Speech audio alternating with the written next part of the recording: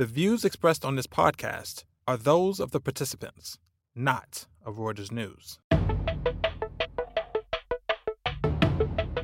Welcome to The Views Room, a weekly podcast brought to you by Reuters Breaking Views. I'm Rob Cox, the editor of Breaking Views, coming to you from the island of Manhattan.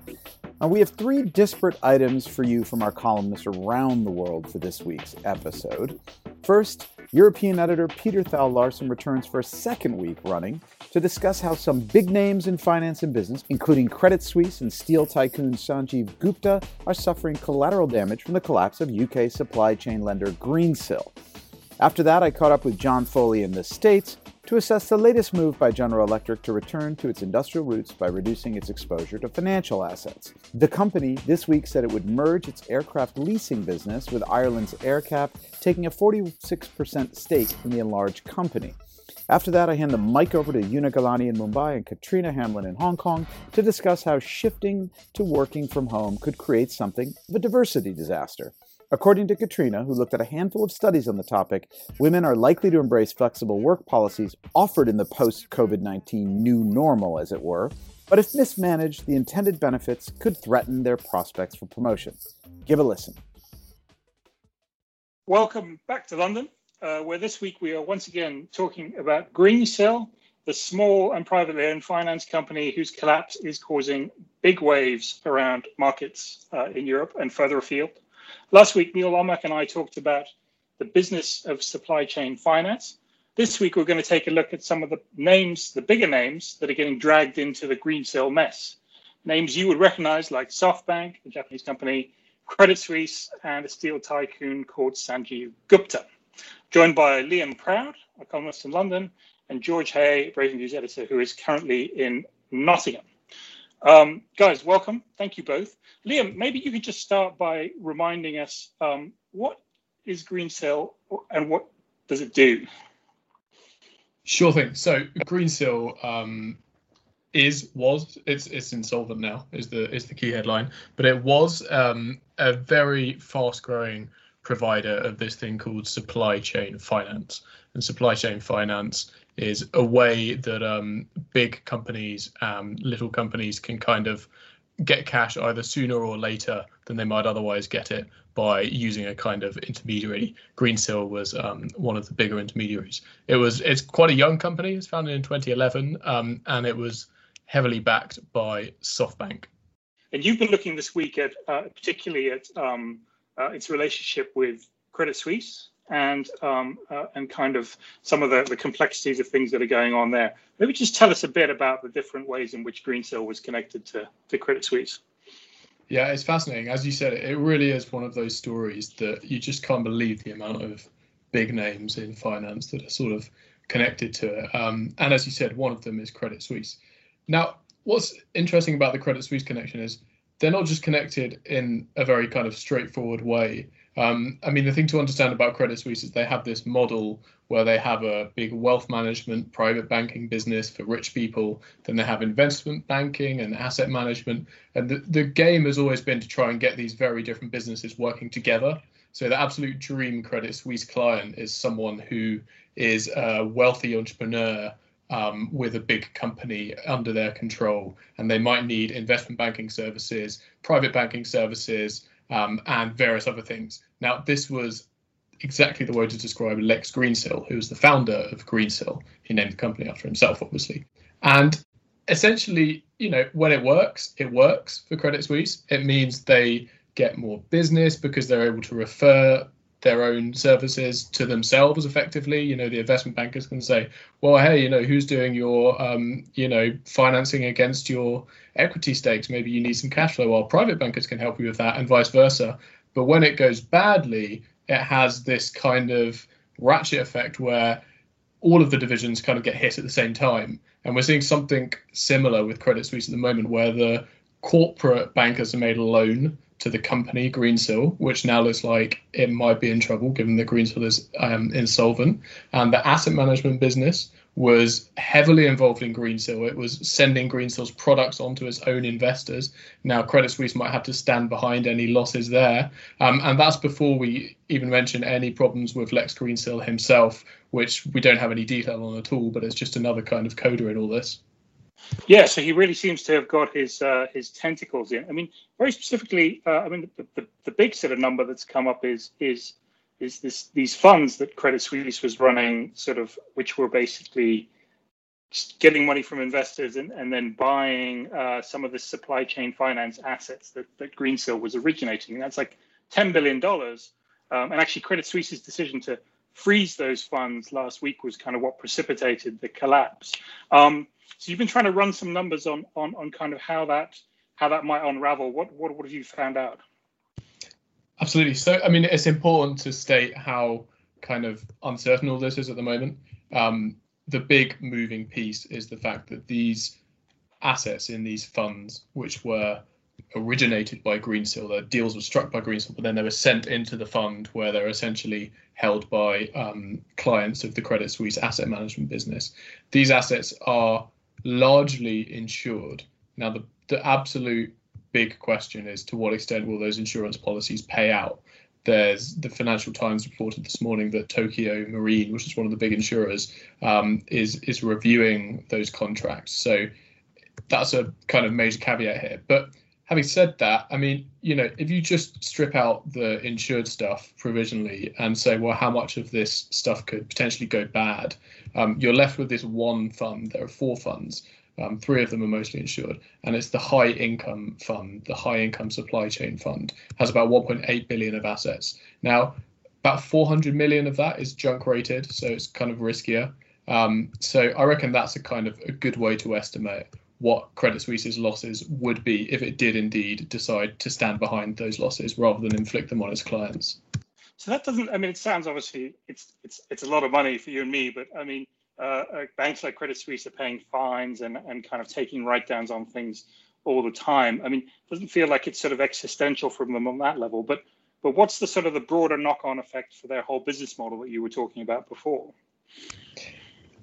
It's interesting because, as you said, the 400 million, maybe they lose some of the loan as well. Maybe it goes up to 500 million. It's not going to cause a serious problem for Credit Suisse.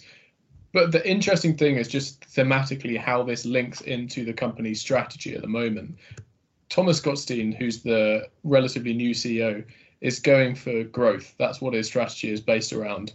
You hear in the banking world a lot about cost cuts and mergers, and it's very defensive. He talks in the opposite kind of language. He talks about growth. Now, the way they're going to get growth is by going after, wealthy clients in Asia and getting all their businesses working in tandem and being aggressive, getting on deals, all these things. That sounds a lot like what happened in this situation, right? Where you're aggressively trying to get deals with entrepreneurs who also have big equity stakes in companies. So I think that would be the thing that would make me feel a bit uncomfortable as a Credit Suisse investor, is how many more banana skins are out there. And if anyone's going to fall on them, Credit Suisse will find those banana skins. Well, so Gottstein has sort of proved the model worked, but not in the way that he intended. Really interesting. Right. Thanks, Liam. So then turning to George Hay, you've been looking at kind of the company that was on the other side of Greensill's business, and the companies we should say, run by this tycoon Sanjeev Gupta, who's heavily dependent on Greensill financing. What's the big question that's coming out of that now? Right. So, I mean, as you say, Sanjeev Gupta's company or group of companies called GFG Alliance, and the most visible part of that is this thing called the Liberty Steel Group, which is one of the companies. Now, that has just been using huge amount of this supply chain finance as suggestions that it's kind of Greensill's exposure is up to $5 billion to GFG, and so basically, that's a lot. That's quite a lot of money, and if Greensill is no longer there or out of the picture, then it implies that Liberty Steel and GFG have a problem, to put it mildly. Now, GFG said yesterday that they've got adequate financing in place for their current needs, but that's not what the Greensill lawyers were saying. So the big question really is what happens if it does get into real difficulties and kind of falls over. Right. And these are like heavy industry steel companies and so forth, which employ. Yeah, I mean, Liberty Steel is obviously is a steel, but the GFG does other things other than steel, but it's all that kind of thing. Yeah. But this is where it sort of becomes political potentially, right? I mean, that's sort of the angle that you've been looking at, is basically. Yeah, exactly. So if it gets into trouble, does he need to be bailed out, and will politicians feel compelled to somehow get involved in this? Well, you'd kind of assume that the answer to that would be yes, and they would feel like they have to, because Liberty Steel employs thousands and thousands of people around the world, but there are around 5,000 it employs in the UK, and a lot of those sites where these people work are a long way from London, and one of Boris Johnson's, UK Prime Minister's, big things is to level up and kind of reduce the income disparity gap between London and everywhere else in the UK. And add in the fact that we're right in the middle of COVID, and a lot of jobs are kind of on the line. It would be a really bad time. It would be a really bad look for him to not bail out these companies. But the trouble is, it's the real question really is that the UK steel sector is pretty structurally uncompetitive compared to most of the places in Europe and other competitors around the world, and that's largely to do with kind of high energy costs and various other structural things. And the UK also already imports about 60% of its steel needs anyway. So there's a real question about, and I suppose Liberty is only the third biggest steel player in the UK anyway. So there's a real question about whether you should do this. And if the UK does end up doing it, then it's not obvious what their exit route would be. Yeah, so it becomes a political conundrum as well as a financial one. That's great. Thank you, George, for that, and also Liam for your explanations. I mean, I think we're going to keep following this story. I mean, the political conundrums keep coming. I mean, apart from the question of whether this GFG alliance might need some help, obviously, David Cameron, the former British Prime Minister, is also an advisor to Greensill, so he's been dragged into this. And then there are other companies that are also potentially on the hook here, including SoftBank, big Japanese group. So I think this whole story is gonna rumble on for quite some time, and we are going to keep track of it.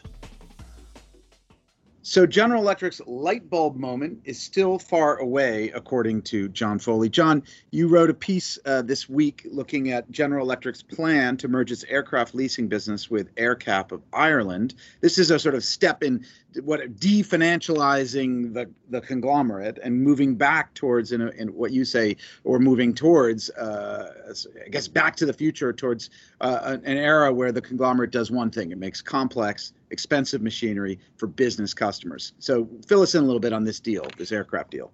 So GE, obviously it's an American icon. It was at one point the biggest company in the world, and it got buried under all of this stuff that was not really what it was good at. And what it was good at was, as you say, making big complex machines for companies, and still does a bit of that. It makes turbines for power stations, and it makes aircraft engine, and it makes, MRI machines for hospitals, but it's still got all this financial baggage. So what they've done now is they've taken a big bunch of aircraft leasing operations and they've shoved them into a joint venture with a company called AerCap, which is an Irish aircraft leasing business. So basically GE manages to just do one thing less than it was doing before and get a bit closer to the idea of just making stuff. And how big a chunk is this? I mean, if you look at the grand scheme of whether debt, assets and liabilities at General Electric, what is the size of the assets that they're? So it's about $34 billion of assets comes off GE's balance sheet, but it doesn't. And this really is come GE off Capital or GE's balance? This is GE Capital, which is kind of, it's the same. It's kind of the same thing. But GE Capital was two things really. It was aircraft leasing and it was this bizarre life insurance, or a kind of old age insurance business. And now they've got the aircraft leasing off the books. They're instead going to own just under half of the new enlarged company, AerCap. They've still got the insurance business, which is a real problem because that's the one that occasionally springs these nasty surprises and causes big write-downs. But they're kind of folding that into GE. It's plain old GE. So right. GE Capital is effectively no more after this, and it's all just going to be one company called GE, which makes some machines and offers some insurance products. Right. I mean, this is taken for a long time. I mean, this is, there was under Jack Welch, the CEO in the 1990s, up to Jeff Immelt in 2001. Even Immelt, before he was kind of turfed out, was trying to reduce the balance sheet, the financial balance sheet of the company.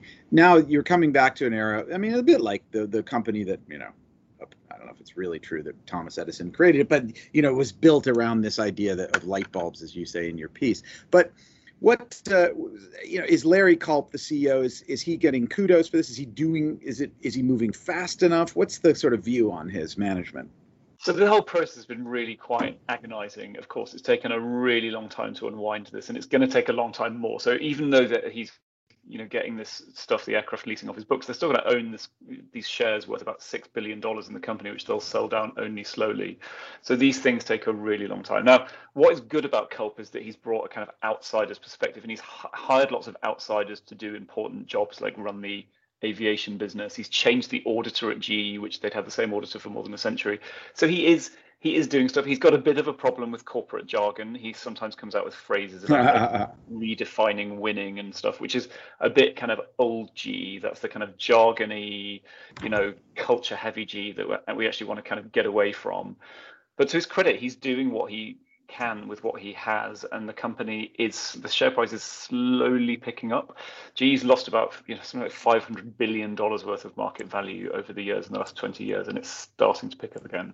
But he's incentivized, isn't he, to get this thing going? I mean, I think you've written about his some of the stuff he's in line to make if he gets the share price up to a certain point. Yeah, so in one of the less flattering moments, what they did was tweak the compensation that they'd given Culp, so that if he hits a certain share price, then he gets a big bonus. And because the shares have no chance of hitting the price that he was supposed to hit, they reduced the price. That was partly because of COVID. They said, it's unrealistic to hold him to the little target. But the fact is that he's now very incentivized to get the share price up. And he can get about $230 million if he gets the share price up to about $16.68. Now, looking at it where we are today, wow, about 13 and a half. Yeah. So he's not far away from a major payday. Well, right, he's got to get the share price there and he's got to keep it there for a while. But certainly, if you believe, if you're an investor and you want to see the share price go up, then his remuneration package certainly gives him an incentive to give you what you want. Why doesn't he just do a reverse stock split and get the price up? Ha ha. Well, as it happened, yeah, so that's the other thing he's doing. It's interesting because GE's done lots of stock splits over the years where they turn one share into two or one share into three. Now they're doing the opposite because their share price is so tiny in absolute terms. So they're doing an 8-for-1 stock split, and the share price will go, in theory, back up to over $110, which is actually also the price at which the shares first traded in 1892. Is that right? Okay, so this is sort of a Back to the Future, but only in a sort of superficial way. Yeah. All right. Well, so what's the next step for Culp and for GE? I mean, how does he get to 16? You got any ideas? Well, so he's got COVID going away will help because then the jet engine business that he runs will improve. The other thing he could really do is to sort out what to do with that insurance business. They've got to pay lots of old people the cost of their care, which was a really stupid decision to get into that business in the first place. And no one really knows what the financial liability is. But if they can work out a way to detach that would leave basically clean GE, and then people would probably love the stock a bit more. So that's like a black hole. It's a black hole, and a liability that you can't put a price on. Yeah. Therefore, it just hangs over the company. It's a mini black hole, but it is a black hole. Yeah. Thanks for that, John. We look forward to more stories on the way to Larry Culp's $250 million payout or whatever it is. Thanks, Rob. Thanks, Rob. It's Una Galani here, and I'm dialing in from Mumbai in India. And I'm joined by my colleague Katrina Hamlin in Hong Kong. This week, the world celebrated International Women's Day, and we took the opportunity to think about how work life might change in the post-pandemic new normal, especially for women. Hi, Katrina. Hi. So tell me, what are we, and the royal we here, what are we as employees expecting to change? So employees are thinking that they're going to be spending about 1 in 4 days in the home office, which compares with about 1 in 20 before the pandemic, according to a series of surveys I saw from the US. And like within the group of employees, there's a little bit of a difference between what men and women are thinking. Apparently, about a third of women think that they could work from home all of the time, whereas the figure for men is about a fifth. That's based on a survey by Pew Research. So more time in the home office, definitely. Maybe even more time if you're a female employee and you get the option to choose. Wow, that's really stark. I mean, I guess to some extent it sort of fits with what companies have been saying. You know, I think employers, like big employers like Tata Consultancy, you know, it's this IT services company in India, but it has like 500,000 employees around the world. I think they have said that they expect staff will spend about 25% of their time in the office and the rest at home. I guess there are lots of benefits here. You know, companies can save on rent. There's potentially on transport costs too. I mean, benefits, right? But how do we quantify some of that? Yeah, I think that's been really difficult because companies were thrown into the situation. You know, I remember we went home and then we were told don't come back on Monday. So it's not been well planned or well observed sometimes just because of the situation. But I did manage to find a study from about 10 years ago where Trip.com, which is a Chinese travel agency, actually set out to try and figure out if this was a good thing or not. And they found lots of good things. There were increases in productivity and retention.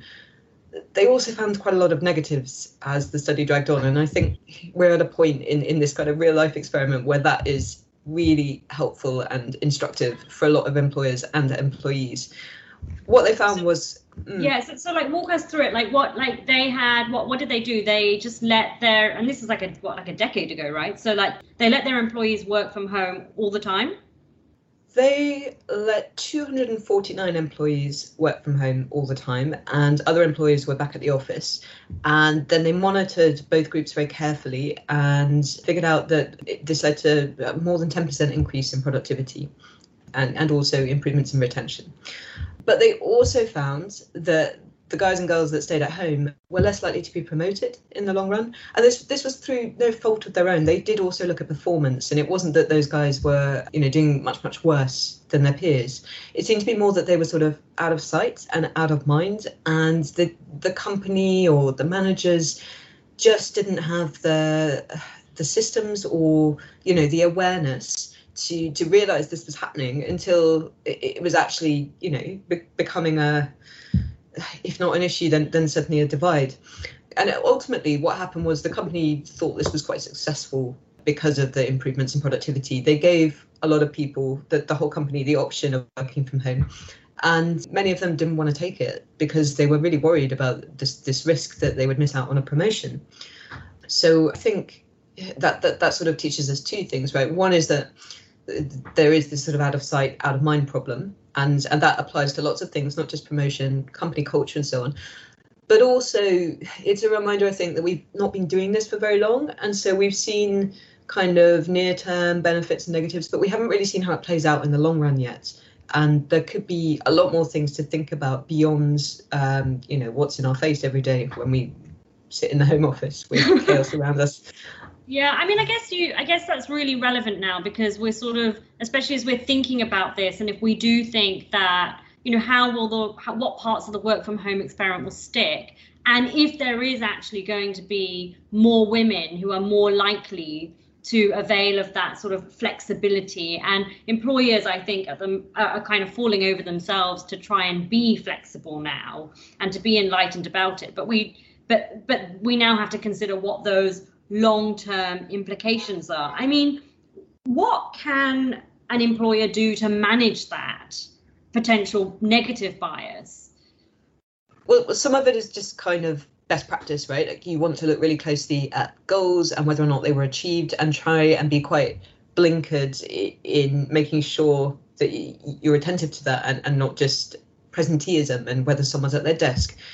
But there are other things you can do. And C-Trip itself, they didn't keep this going on a sort of larger scale, but they continued to give employees the option of working from home. They allowed them to appeal decisions that they thought were not quite right when it came to performance and pay. Another thing you can do, and you see this already coming up in lots of the discussions by the bank CEOs and so on we mentioned earlier, is capping time at the home office.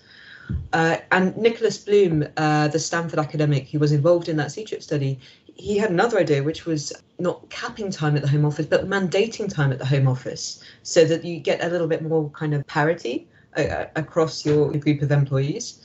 And that would help mask some of these impacts, or maybe kind of, bring a degree of fairness to the way things play out.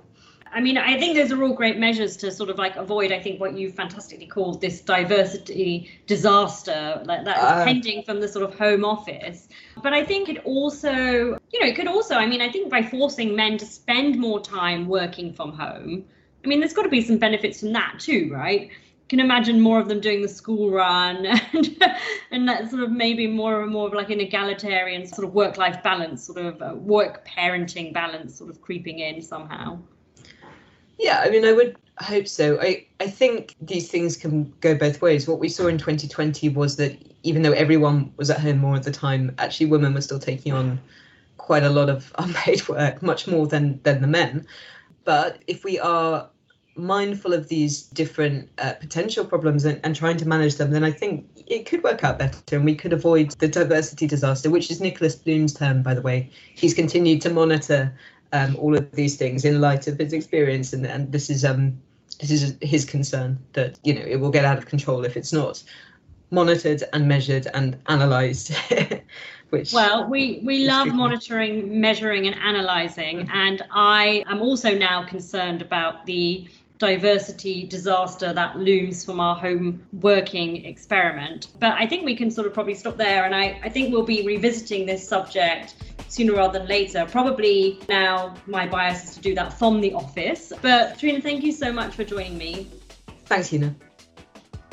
That's our show for the week. Thanks to our producer, Freddie Joyner in New York. Our final thanks go to you, our listeners, for tuning in. Subscribe to The Viewsroom and our sister podcast, The Exchange, on iTunes, Spotify, or wherever you go to get your podcast fixes. And check us out every day at breakingviews.com. Thank you.